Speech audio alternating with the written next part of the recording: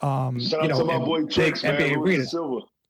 Shout out to Tricks too. Yeah, he was an inspiration, man. Shout out, Tricks. When we was on the set of the Freestyle commercial, I'll never forget that because we were each going on stage one at a time. Paul Hunter was the director, and so I go out there, I do my little shit, whatever, my little shuffle dance, and Tricks goes out there, and it's like he shut it down. It was like what is going like.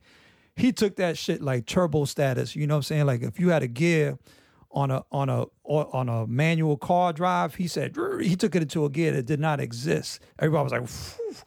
I didn't want to go back on stage. It's like when I saw I'll Be Right Back in Linden, and y'all was like, yo, play with us, and I was like, nah, what he just did, I don't know. Like, yeah, Tricks was next level, man, and he's cool kid, man. Nike took us to Taipei, Taiwan. It was me, Tricks, A-Train, C. Frank, who was also in the Nike commercial.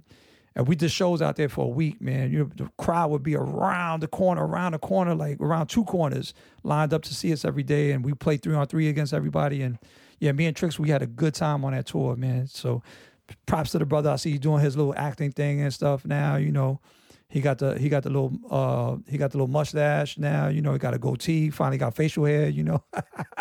That's crazy because I was with N1 and Nike called me, and they was like, "Yeah, you got pretty good rep in the street ball community. If you send 5 guys to the tryout y'all had, they're guaranteed pick 2 just on GP."